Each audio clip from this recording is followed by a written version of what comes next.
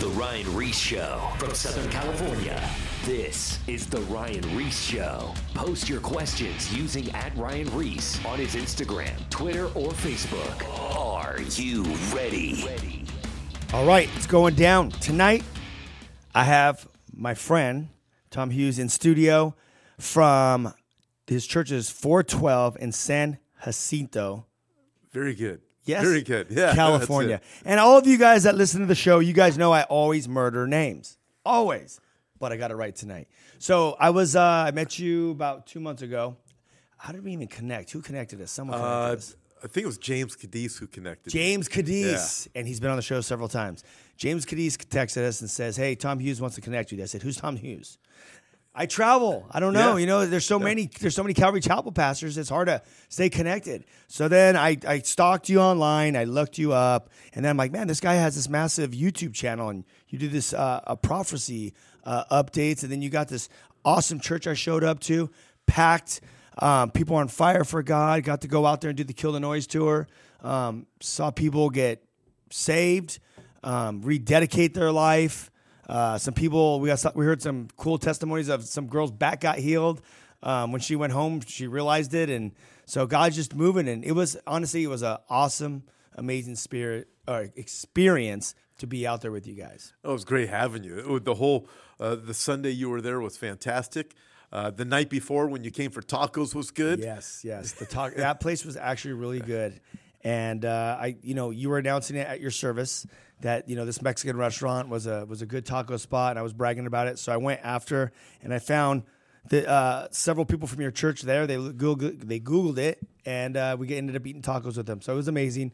And without getting into the whole story, I ended up getting a flat tire on the way home, and I spent about 6 hours waiting to get this new tire plugged. And then it was all sketchy. They're like, I don't know if the plug's going to hold because the hole's so big because the vice grip went basically through the handle of the vice grip went through your tire. So I remember I was driving through the Ortegas, and I'm like, oh no. If this thing goes out right now at night, might just die out here. You might. On the Ortegas. Literally. That place is sketchy. But anyway, I wanted to bring you in studio. And today, I want to get into your testimony, and then I want to end it with kind of just a pulse on culture, what's going on with end times, because every time I do some kind of a prophecy show update, people love it to death. So, but you have a very colorful past. I can't speak right now. You grew up in Riverside, California. Yeah. Riverside and Orange County. Orange County, yeah. Hopping back and forth. I was born in L.A. Okay. Family moved to Orange County when I was young. Went to Catholic school. You're Catholic. I was an altar boy in the whole bit. An altar boy. I was an altar boy. And then family moved to Riverside, and that's when the trouble began. So, yeah, but this is during you were in high school in the 70s. High school in the 70s, yeah. So then where the trouble began? Was it high school? It was really after high school. So in high school, it was pretty typical 70s. You smoke a little dope. And you drank a little bit. I mean, it was really culture. How about LSD? Where did that fit in? You had to be crazy to take that, or was that around? I had friends that did that. I wasn't interested. I did do mushrooms after high school. Got it. And I didn't really enjoy mushrooms that much. And then it's too much commitment. It's like an 8-hour trip. yeah. And most of my friends that were on those things, they didn't do so well. So I had some things I would look at and say, I'm not so sure I want to do that. That was one of them. However, I wasn't paying enough attention. Yeah. So I get out of high school, and then I end up getting a job in construction, and met this guy, and he said, hey, you want to make some extra money? I said, sure. And I'd already been part of the pot culture. I didn't like smoking it that much, but I did smoke it. And he was selling pot. And he was connected with the Mexican mafia, who I think is what the name is for the cartel now. And so I say, sure. So this goes back probably, I'm thinking about 1980. And so I got connected with him, and I started selling pot. And I was pretty proud of myself because most of my friends were selling baggies of pot, and then I started selling pounds. Yeah. And just upgraded, started selling 5, 10, 20 pounds at a time. And the money was great. Yeah. And I remember thinking, I was actually a lot more afraid of some of the people I was working with in the business. Right. Not the Mexican mafia. Oh, no? It was the other people that I remember doing a deal with this motorcycle gang. And they had me on the edge. I was thinking, these guys are going to take all my stuff, take all my money. They're going to kill me, and that kind of kind of thing. So I mean, you were dealing with some pretty sketchy characters. Totally. And so had that, but the money was great. I mean, even today, that money would still be really good. Yeah. And so I'm looking at it thinking, I'm never going to be able to get out of this business. But then my connection, the guy who got me into it, he ends up getting busted. He got turned in by a friend. Huge sting went down. He got busted. So that ended my pot selling career because he was my main connection. Right. So what'd you decide to do from that, just back to construction, basically? So, no, I decided I was going to sell cocaine. But how'd you get introduced to cocaine? Well, the guy who, when I started doing all the pot sales, was just part of, hey, let's do these deals. I have this hey, other by the deal. way, Yeah. and the stuff was coming from the Mexican mafia. Yeah. So I sit there, I go pick up 10 pounds or 20 pounds. By the way, let's do a few lines before you leave. And I said, man, this is the life. This goes back to the days of Miami Vice. I don't know if you remember that TV show. I do. And all that other stuff that was going on. So, cocaine was a huge thing back then. Big time.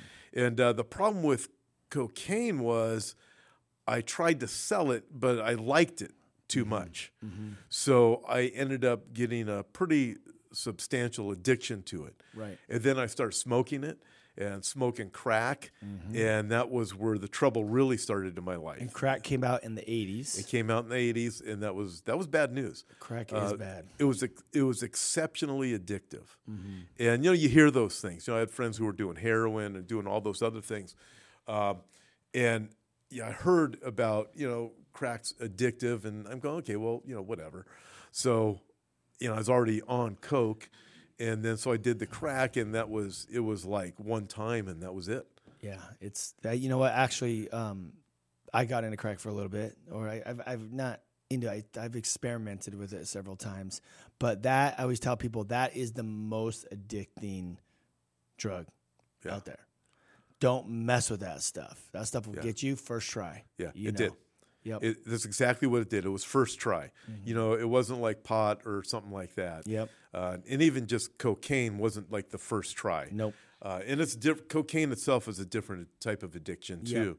Yep. Mm-hmm. So I ended up getting addicted to it, and it had a hold on me. Yep. And there's a lot of different things that go with that culture too. It's not just you've been there. You know what it's like. You have a lot of friends that have been part of that or are in it. That's part of what your ministry is too. Yeah. So there's so many different things that are part of the culture, the people, the parties. Some of the dark things that you get involved in, at least I certainly did. Mm-hmm. You end up taking some very dark turns. Yep. And the thing is, you're with people that to this day, the ones that are still alive, I love them. Yeah. Some of them I actually got reconnected with over the last few years. They ended up reaching out to me when they found out I was a pastor. This is 30, 35 years later. Mm-hmm. And they had followed my life, maybe found me on YouTube or something like that and say, man. And but and those people are as addicted to the stuff as I was, or they were. So we're all caught in this stuff together. But you get into some dark spiritual things. I mean, there were definitely some demonic things that were taking place in my life. Talk about a couple of those things, because there is people that are watching the show right now that are struggling with addiction, drugs and alcohol and different things and pornography and any of those doorways. These are all doorways that, like that band, The Doors. We've talked about this before. They used to call themselves The Doors. Jim Morrison used to, eat peyote and LSD, and the doorways would open to the supernatural. He'd see Indians dancing around and shaman Indians and the whole thing. When you open yourselves to drugs and alcohol and pornography and like these sin lifestyles, it opens up the doorways for the supernatural from the dark side to invade your life in your surrounding area. So that's where the influence comes from. So, and I've had several events of like these kind, but tell me about some of yours, because some of these people are probably listening, have experienced some of these things. Yeah. Well, there's one time in specific, and let me preface this with this. Robin Williams, remember him, comedian, committed suicide a few years ago. There was some stories that came up about him afterwards where he talked about these where he felt like he was possessed. Really? And certain things would happen to him when he'd be on stage. He said it wasn't even me, and it would just take over, and he had all this power in different things. So I read these different things about him, feeling like he was possessed. And I'm convinced that that is a lot more real than most people think. Because here's what happened to me. I remember on my bed and just having a conversation one night. I don't know if it was with the devil or with a demon. Yeah. It was probably with the demon. I think the devil's isolated in particular or areas, not isolated, but he's not everywhere. Like God is everywhere. Yeah. The devil's not everywhere. Yeah. So probably a demon. And the conversation basically was this: I will give you this if you will just let me have you. And it was a very friendly conversation. But as I thought about it, I remember seriously thinking I should do this because I really want that. I think I should do this. And I thought, you know what? I do not want the devil to have me.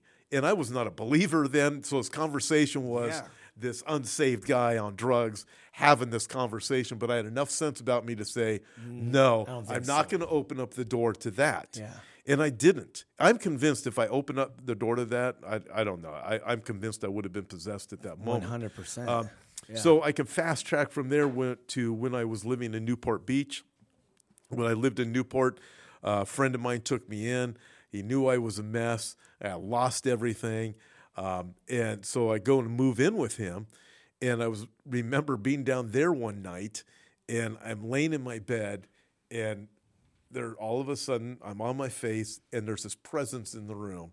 And I won't go into all the details because there was a physical presence in the room. It wasn't just some weird thing I saw or some ghost-like thing. It was a physical presence in my room. I could feel it touching my skin. Yep. And I'm sure you've talked to people like that before. I've had the where a demon showed up in my room. Actually, after 3 days of cocaine and Xanax. No, 3 days of cocaine and ecstasy. We partied for like a week, and then after the next night, I didn't party that night. I ended my night, went to bed, woke up the next morning, went to work. That next night, I had the sleep paralysis where I seen a demon in my room manifest, and it jumped from one side of my room to the other, and then it came at me, and then another one was on me, holding me down, choking me out. And that is common. The mainstream calls it sleep paralysis. That's demonic activity. Yeah. The doorways being open. You're talking about something like that? Oh, yeah. Yeah. So totally. And if you haven't been there, even in the Christian world, talk to a pastor or something like that, they're thinking, you're just nuts. You need some drugs. You need to go get some of the pharmakia from the pharmacies to get off this stuff. I do want to say this before I forget as you go on.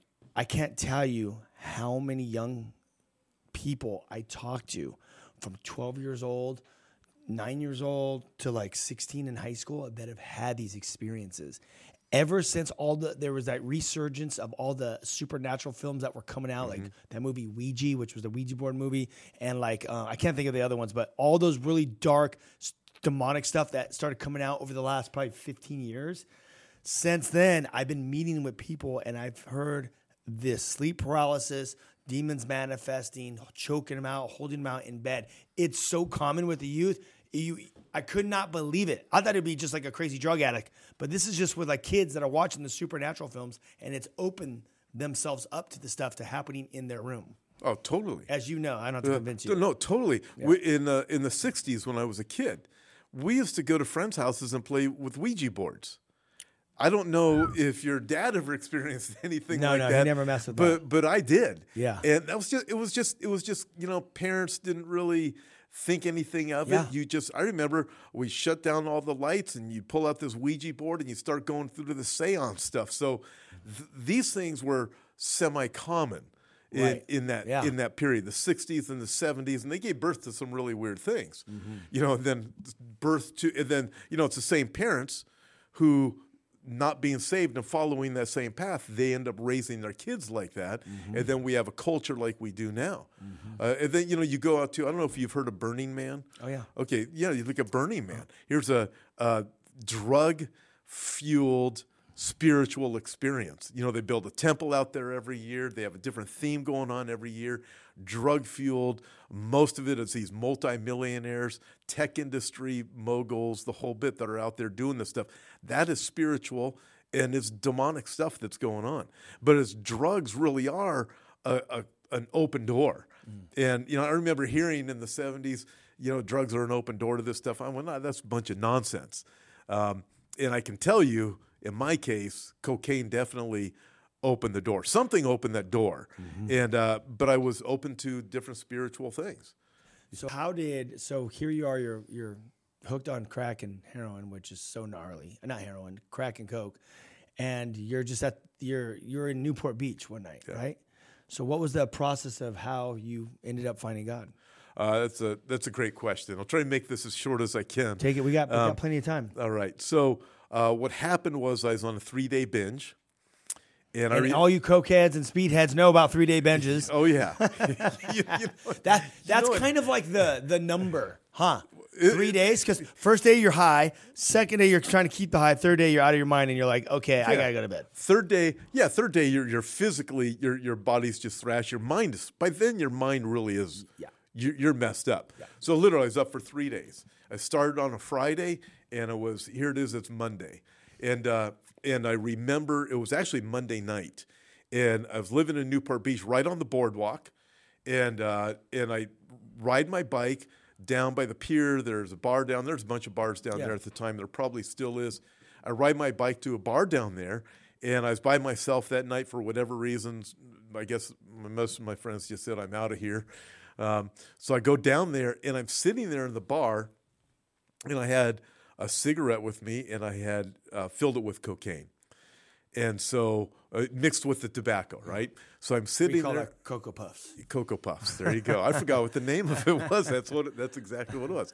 So I'm sitting there at the bar, and I pull it out, and I light it, and, you know, you just get this crazy buzz off it. So I do it, and the bartender or owner, whatever he was. Because the place smells like crack now. Well, yeah. Well, he looked at me, and he picked up the phone, and I knew he was calling the Newport Beach police. This is in the 1980s. Yeah. And it wasn't going to be good for me. So I had enough sense to know I'm in trouble. He knows what I'm doing. And Newport Beach police find cocaine on me. I'm done. It's not like things are now. So I got my bike. I couldn't ride it. I was too drunk to ride it. So I walked it back to my house. I go upstairs into my room, and I'm barfing. You know how that is. I'm barfing. My nose is just a bloody mess from all the stuff you're doing. And I just cried out to the Lord. I said, Lord, here's the deal. I promised that I would quit doing drugs.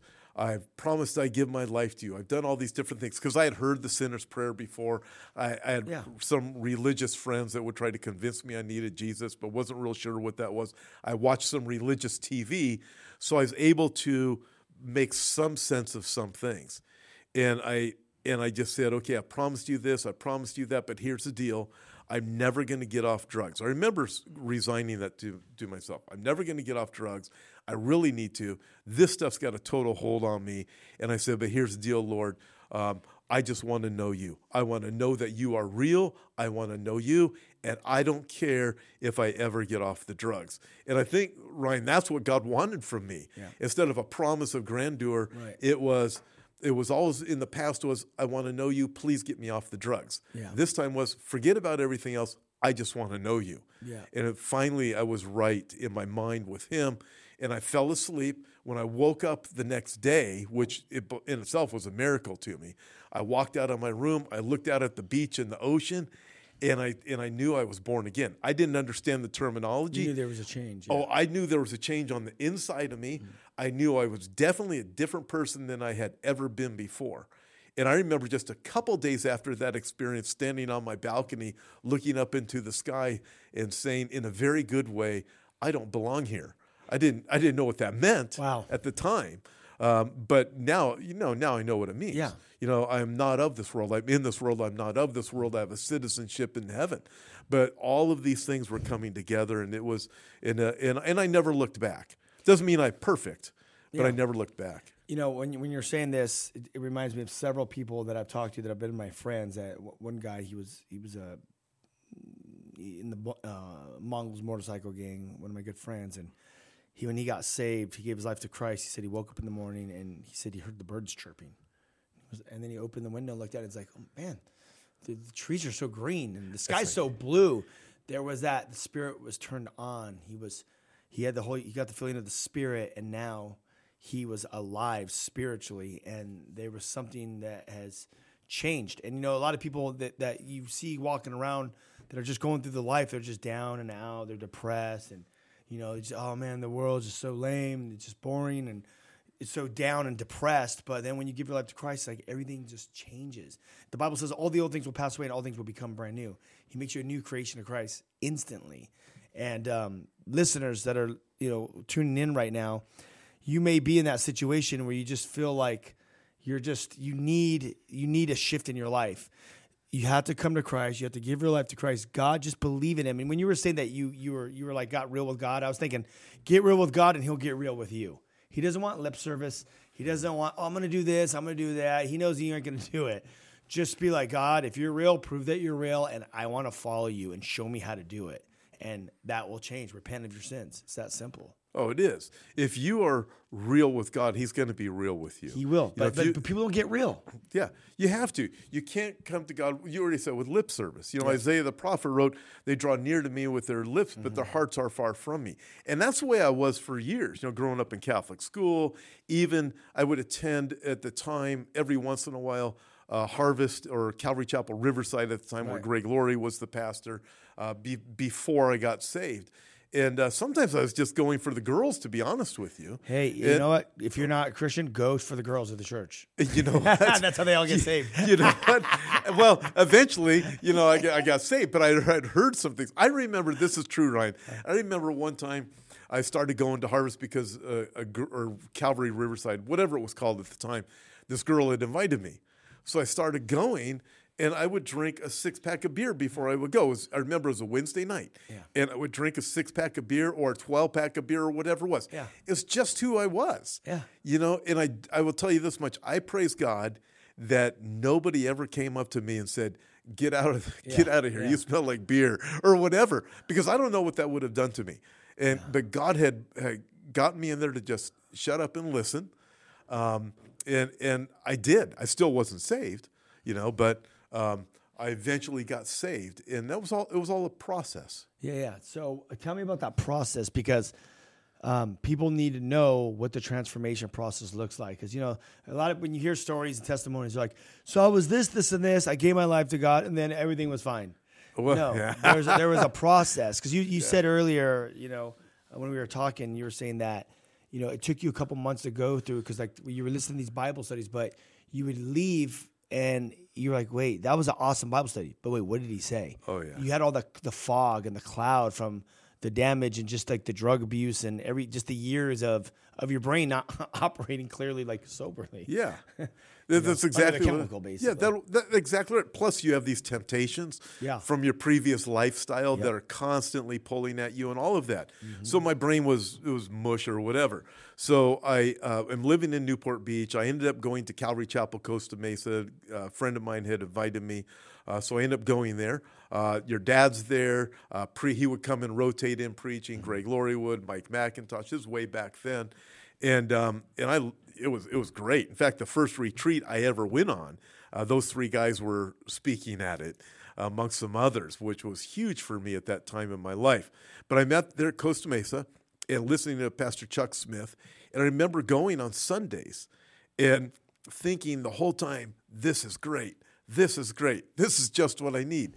And then as I would leave, I would get to the foyer on my way to the car. By the time I got to the foyer, I could not remember a single word that Chuck said, but I remembered it was really good and I really needed it. And I would come back again, and then I'd come back again. But it was 2 years like that. 2 years, and it was God had to wash my mind before I could really be stable on my own and be able to go out and have a normal life. Yeah. And so that it was a 2-year process. It didn't just happen. It wasn't like the switch was flipped and all of a sudden I was just in my right mind. I'm teaching Bible studies. I understand the Bible or any of that. Yeah. There's a time of like detox, when you give your life to Christ, and whether you're on drugs or whatever. Like I was talking to someone the other day, they were just saying like when they gave their life to God, because they used to listen to a lot of gnarly music, with just lyrics that probably were talking about drugs and sex and all that stuff. But when they gave their life to God, what happened is they went on. It was like a 2-year, like they only listened to worship for like 2 years. And during that process, God was just kind of just rewiring them mentally. And as they were reading the Word of God and going to church, God did this whole redo on their mind. And then from there, he decided what music he was going to listen to at that point. But we were sharing, because even when I got saved, I disconnected from going out to certain areas parties or different things where I was at, or concerts, and I was just going to the church 7 days a week. I was listening to worship. I was reading the Word, and that was for like a year. I didn't listen to any secular music. But there was that process where God had to renew my mind. He had to basically literally wash my mind. Like I needed a whole remake over in my whole brain because of what was going on prior to that. All the garbage that was in there. That's totally me. Yeah. In fact, I had to be separated from my friends. God did that because I wouldn't have separated from them. Yeah, totally. So he moved me to Newport Beach. I get saved shortly after I moved there, probably within two or 3 months of living there. So I was disconnected from all of my connections and everything else. And then with the whole music part, the same thing happened. Not so much by choice. What I noticed was it was worship music was the only thing that was able to give me any peace. So I'd have to listen to it. And I remember walking down the beach late at night, having a Walkman on. You probably don't remember what Walkmans are. Yeah, I do. I was in the 80s. You were, that was definitely I an had one, 80s thing. actually. It was kind of like, so definitely not same as AirPods. They were cool when they came out with the little headphones. Remember that in the 80s? Because they used to have the big ones. They have foam and stuff on them. Exactly. Young kids, Google that. Yeah. So, okay. So you're listening to the worship. You're going down the beach. So that's really where the change started to happen. What was interesting, I get saved. Yeah. And then several years later, the very first funeral I did was before I was a pastor. A friend of mine had died.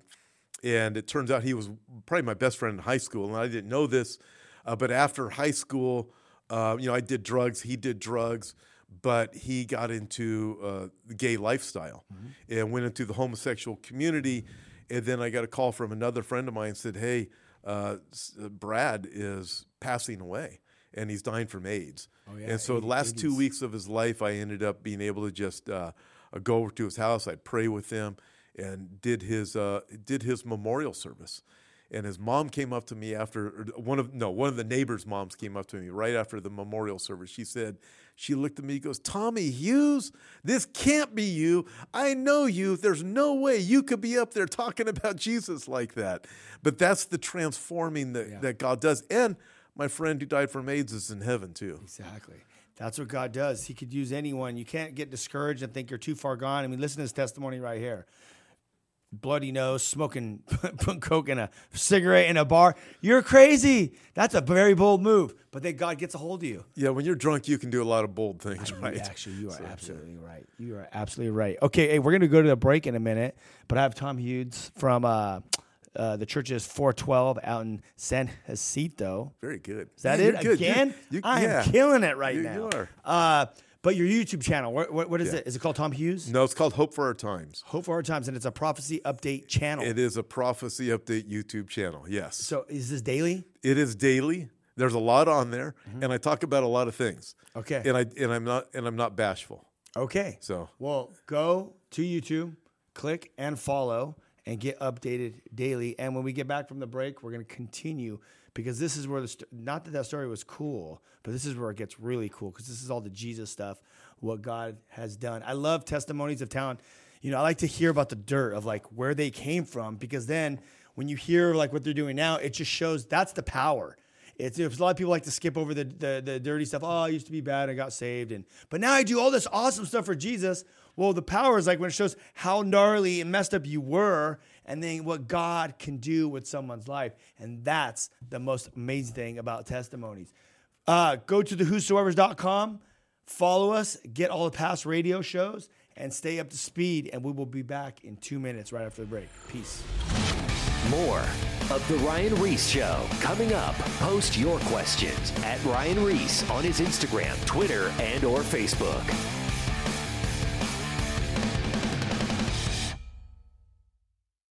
Now, back to The Ryan Reese Show.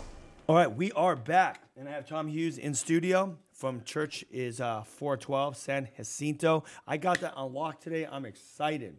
Don't forget, go to his YouTube channel. And what was the YouTube channel again? Hope for Our Times. Hope for Our Times. It's a prophecy update YouTube channel, which is very important, especially with the days that we're living in. Oh, yeah. I mean, man. But we're going to get into it. I want to Okay. wait till the end of the show to get more into that.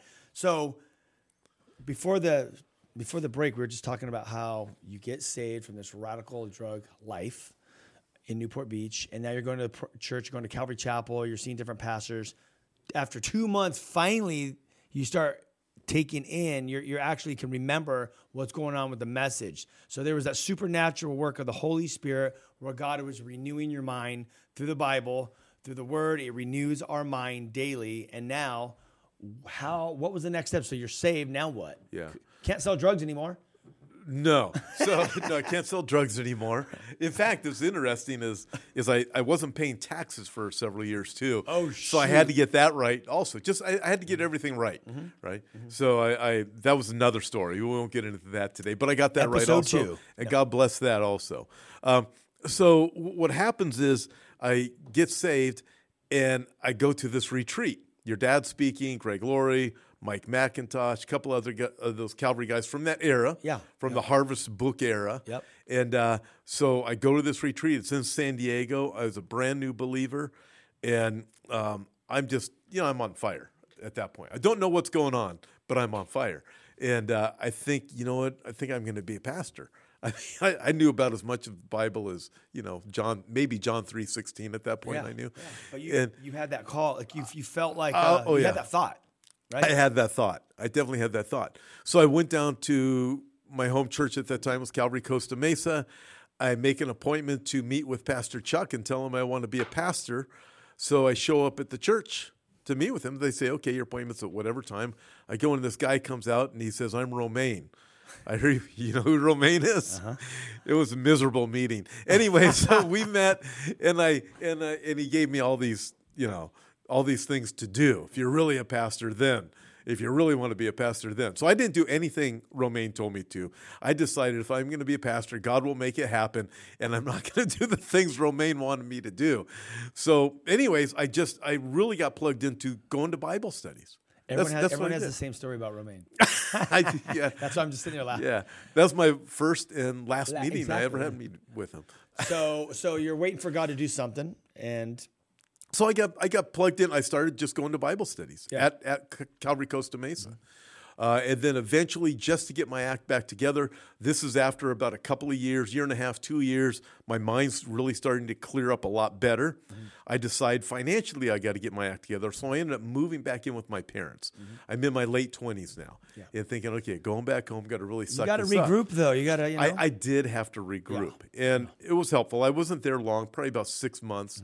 Then I got my own apartment. But I got plugged into Harvest in Riverside at that time. So this goes way back. And at that point, I met a group of people. My wife was in that group of people. Not yet. Okay. Not yet. So no, she wasn't my wife. This is where it gets good. She wasn't my wife yet, right? And we were definitely opposites. Yeah. She was a very good girl. I was not that kind of guy. I've heard that story somewhere. Yeah. So God did a miracle. That she would even like me was a miracle. Yeah. Isn't it amazing? If you asked her, she would even say that. Yeah. Okay. Well, I want to hear. So how'd you meet her? So I didn't know you were going to ask me that, so that's what I get for bringing it up.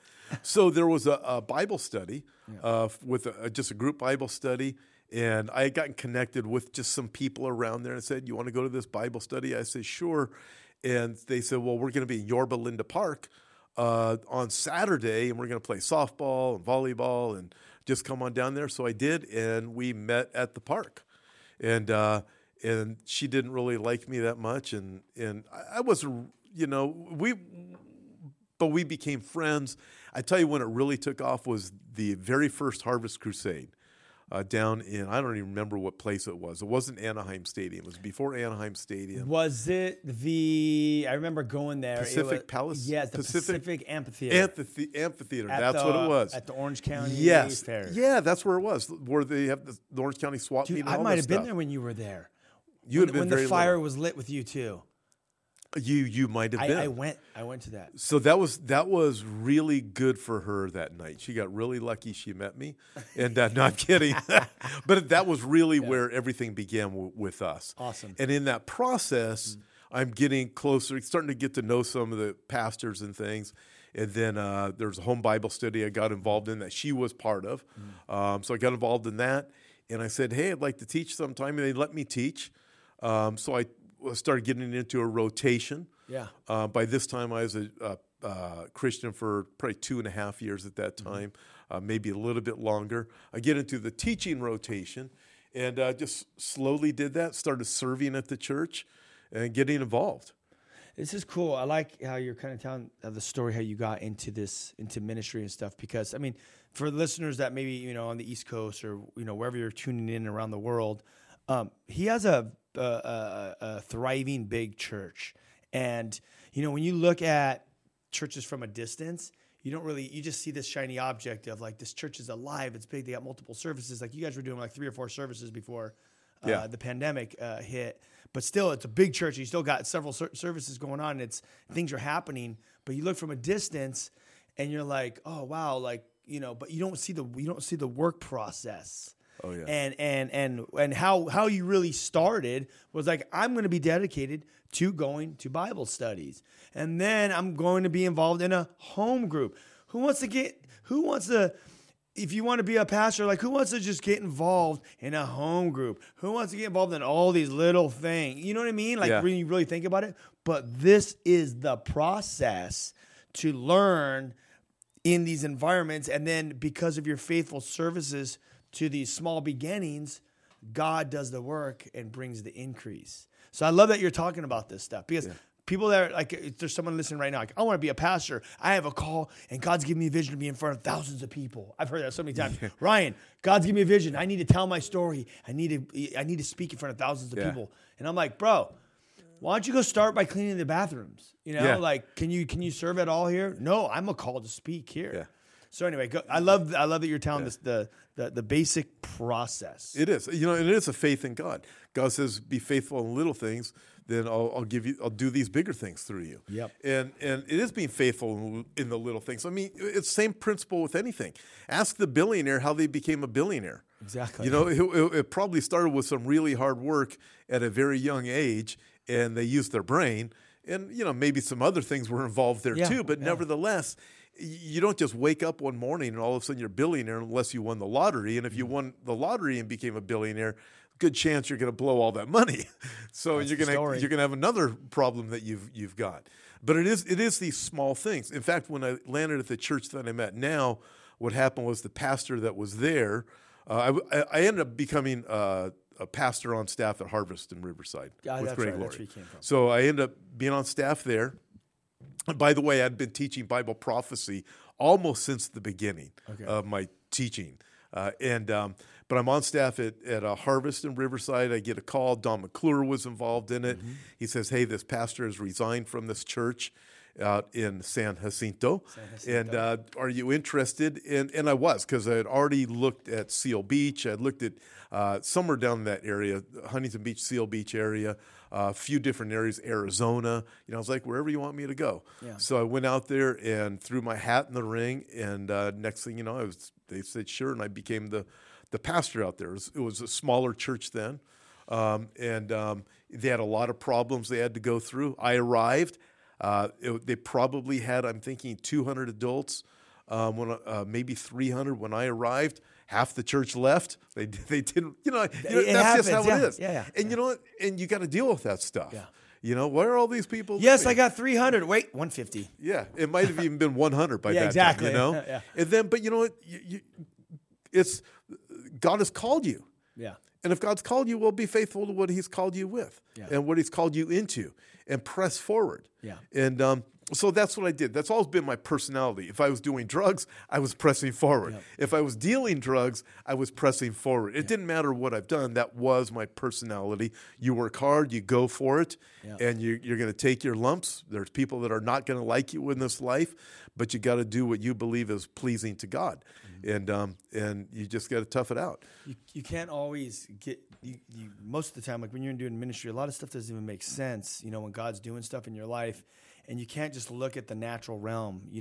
If God has called you to do something and be something, it's not about the numbers. It's not. You can't get discouraged about what's happening, what you see. You just got to be faithful and trust that God is, working out the details. He's doing His work. He's called you there, and He's either put you in a place to develop you for something else, or He's put you there because He's going to do this work, and it's going to take time to till the ground and prepare and get ready, and then He brings the increase, So I want to encourage people that are listening to if they want to do ministry or pastor, like don't think you're going to get up on some stage or you're going to have all these millions and thousands of people. Like God, you have to start at the bottom and let God build you up, and that's the best way to do it anyway.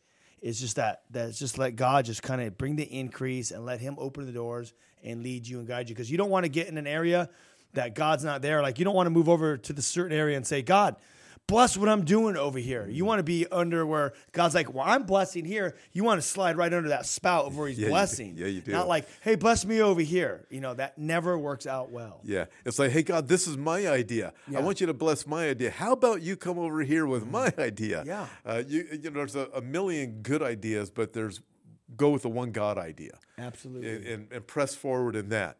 I look at it even with the YouTube channel I have. I remember making the videos. I knew what I was saying was right. Yeah. And I knew I had a message that people needed to hear, like yours, right? Mm-hmm. I knew people needed to hear this. And I remember having 7 views, 15 views. Yeah. And you're like, all that for this. Well, yeah, there was that. However, I also still knew that God had put it on my heart and my mind, and I knew what I was saying was true and correct. And so, but you could get, I'm saying for the natural person, you could get discouraged.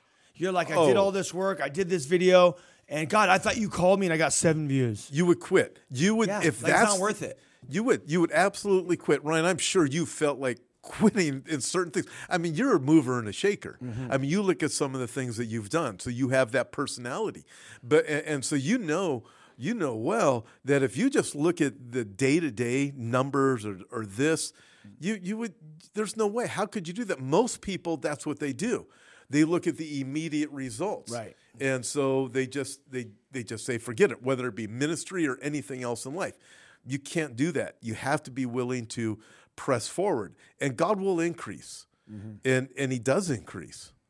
Mm-hmm. So we have 12 minutes left of the show. Let's talk about, before we even get into that, is there anything else that you would like to encourage the listeners with? Because it seems like this whole conversation has shifted into just how, from taking you from darkness into light, but then God doing this cool thing with ministry. Is there any people or anything you would want to say to people that are wanting to get into ministry? Any more encouragement that you could think of that just off the subject of maybe if they want to plant churches? I mean, because I feel like right now the harvest is ripe and we need more people in the fields. Yeah, we need more people. We need more people that are faithful and willing to take hits, willing to be bold. I'll tell you what's gone wrong in America. Yeah, and I say you could fault the church in this. And you can disagree with me in this if you want. That's fine. But I look at it. Here's what happened. Go back about 40 years. Churches started doing demographic studies. And I get demographic studies. I have friends that have done those. And they would send out a survey to a neighborhood where a guy says, hey, I want to go plant a church in this neighborhood. Right? They pick a nice neighborhood or bad neighborhood. It doesn't matter. I want to go plant it there. They sent out a survey. What do you want to hear in this area? So the pastor goes, that's what the people want to hear. That's the message I'm going to bring. No way. So that's what they do. That's been happening for decades. And churches get planted that way. So instead of going with the word, what's happened is 2 Timothy chapter 4 has been fulfilled, where in the last days, Paul writes and he says, listen, the people are going to raise up for themselves teachers to itch their ears that will not bring the truth, but will bring good stories and fables. Yeah. That's what's happened. So Good stories and fables. That's where we're at, actually. That's where we're at. So we need pastors that are faithful. Yeah. We need people that are faithful, Yeah. men and women that are saying, no, we need to stand up for the truth, Yeah. and we need to bring the truth. Here's something else that grinds a lot of the people who follow me, is we do not need a political leader. I'm not saying don't get involved in politics. Yeah. I have a lot of friends, close friends that are involved in politics, press forward in it. I think that we need that. We need righteousness there. However, what's happened is there are too many people within churches that are looking for a political savior instead of Jesus Christ.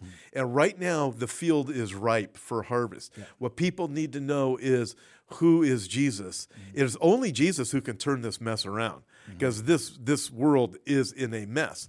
But churches, I would even fault for that, for this primary reason, getting away from teaching the truth decades ago and just bringing in the good stories and the fables and getting the people to say, yeah, this is great, and turning it into just a celebrity culture.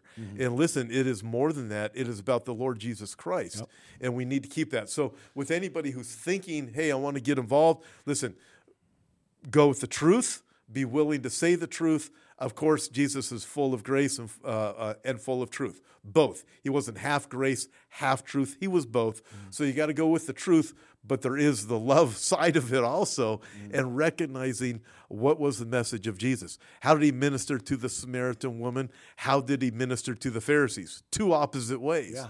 And so we have Jesus, we're able to meet the culture that we have, and the background I have, it's helped me out a lot. Through the things I'm able to share and the reality that I know you need to be bold. Your background, look at where you are now, what God's doing with you. God will use you with your background no matter what it is. If you were a white-collar worker that got saved and you were a multimillionaire and you were basically a good person, but then you got saved, God's going to use that to reach people that other people aren't going to be able to reach. And God is going to use the Ryan Reeses and the people that watch this program. He will use you, your personality, and don't try to be somebody else. Be the person that you are. Yep. Too many people get in ministry, I'm going to be like so-and-so. Forget that. You're totally you. That's what I love. When you came out to our church, that's what resonates with people. Yeah. If you tried to be somebody else, it wouldn't work. I know. There's too many people. I have a question for you too, and I love where you're going with this whole thing. This is totally up my alley here. It drives me nuts when you see this. There's like 20 of the same person. 20. You see this in church culture. Like you look at the way they dress, and they all dress the same way, and they all teach the same way. There's no uniqueness. No. It's the same personality with 10 different people and the same outfits and the same haircuts. I mean, but what's really crazy is they actually adopt the teaching style and they're just the same person replicated, which drives me nuts. God has created us uniquely. We have a unique call. And I believe that God uses you more when you're just walking in that freedom of who you are. The person, because your personality comes out. Yeah. And that resonates with people. Now, the other thing, what you were saying about earlier about, politics and all that stuff, I have a question for you. And it kind of makes me nervous because with the whosoever's, with the people that we're reaching, I'm going to just lay a blanket statement here before I get into this, because this could kind of, sketch people out from what I'm going to say about them. But we're at outreach ministry. So the majority of people that I'm in front of, I'm at skate parks, I'm in public schools, I'm in public colleges, universities. I'm at concerts, raves, metal concerts, basically Hollywood. I mean, when I go to Hollywood, I'm in the gay community. Like I'm in like, there might be like another straight guy there. You know what I mean? Yeah.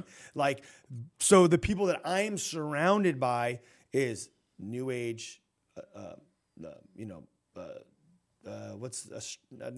astrology, agnostics, atheists, LGBTQ community, the transgender, like the basically people that are not Christians whatsoever, right? The mainstream in full capacity. So us as Christians, I was thinking about this last night. Like, would Jesus be a Republican, or would he be a Democrat, or would he be an independent? Where would he find himself in this place? And where do politics and all this stuff come into Christianity? And it's scary for me because I'm a Christian, but I'm on the Great Commission, and if I bring I'm a Republican, or if I try pushing, political agendas, then I have now closed the door to the whole community that I'm trying to reach, which is the world. And the thing that I get a little nervous on is when I see churches getting very I think there's people called to politics, and there has to be people that need to. And I want to because I have friends that there are churches like Rob McCoy. Okay, he's up in Calvary Chapel, Godspeed. Awesome. He's called to that, and he's with Charlie Kirk, and there's these guys that are out there that are called, that are doing it well. But I get more nervous when a lot of churches that are bringing more of the politics in to the church community, when it needs to be a place where we can bring the non-Christians in. Because if you're bringing in like the LGBTQ community and you're bringing in these people, they're going to get offended by the politics. So it has to be a very I get nervous. And this is something that I wrestle with, where I'm going, and I'm just going to be transparent here, but I get really well, how do we let people know, you don't want to abort, you don't want to, vote for abortion and stuff, because Jesus says, thou shalt not murder. It's very simple. It's the 10 Commandments, right? But how do we navigate in this time and culture with everything that's going on? We want to stand for righteousness, and we want to stand for law and order. We want to stand for what is right in America and in the world, but we don't want to jump too hard on the bandwagon of politics, because that could close the bridge. And I hope I explained that well, because it's such a touchy subject. No, I totally got it. It's a touchy subject. Yeah, I've had to wrestle with this myself, because my ministry can be seen as political, and it's not. Yeah. In fact, I got a question. I do a lot of live. I'll take live questions on comments. Yeah. And one came up the other day. What do I think about Trump? Yeah. I avoided the question. Yeah. And I said, here's what I said. I said, here's the problem that we have in our American culture right now. In fact, it's global. Yeah. And this is what's happened is people globally, and maybe more in America than anywhere else, are looking for a political savior. Yeah. And this is what happened. Yeah. And this is what happened when Jesus came the first time. This is another reason why I believe there's evidence he's coming again real soon. When Jesus came the first time, what happened? The Sanhedrin gets together. You have the Sadducees and the Pharisees. They make up the Sanhedrin, right? Yep. The Sanhedrin were the left. They were the liberal. The Sadducees were the left. They were the liberal. The Pharisees were conservative. They were... You're looking at the Republicans and the Democrats. You're looking at the conservatives and the liberals, the left and the right. They made up the Sanhedrin. Guess what? Jesus was not the political leader they wanted. They wanted a leader that was going to give them victory over Rome. So what did they do? Both the right and the left. Jesus wasn't the political leader they wanted. They voted to have him turned over to the Romans to be put on a cross. Right. This is the problem where we are today in America, that people have turned in the church, and Rob's a friend, and I have some other guys that are good friends, Rob McCoy and so forth. But in the church in general, there's this climate that we don't really care. We just know that the political leader is going to be the one that saves us. That's what I was trying to hone in on. And that's the problem. That's what I'm seeing is it's really gone to the political. And I'm a conservative. Everyone knows that. Yeah, I'm conservative. I mean, but biblically, I think biblically. Yeah, so it's going to go that way. Yeah. But the problem is, my message is, we need Jesus. Yeah. This country needs Jesus. Yeah. I don't care who the next political leader is. Yeah. If this country doesn't turn to Christ, it's done. Yeah. And I think we're far down that path already. So I get the thought behind, hey, we need to get somebody who thinks righteously into the political places. Absolutely. However, we need Jesus. And what's going to happen is, in the very near future, We have 1 minute left. In the very near Just heads future, up. both the left and the right are going to get together. They're going to agree on a leader, and the leader is going to be Antichrist. Boom, and there it is. Well, when people ask me about voting or during the elections, who are you going to vote for, this and that? I go, I vote for the person that lines up most with the biblical views. Yeah. I'm not down with murder, so I'm anti-abortion.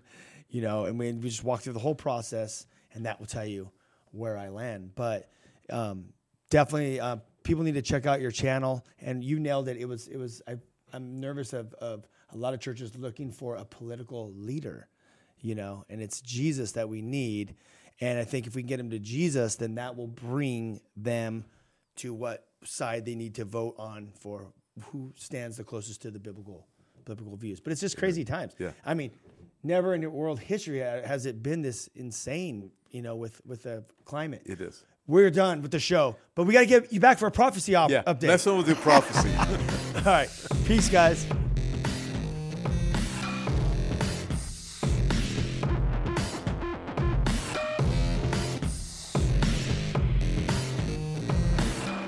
This has been The Ryan Reese Show. To connect and find out more about Ryan, click on ryan-reese.com. Check us out next Saturday at 9 p.m. for The Ryan Reese Show.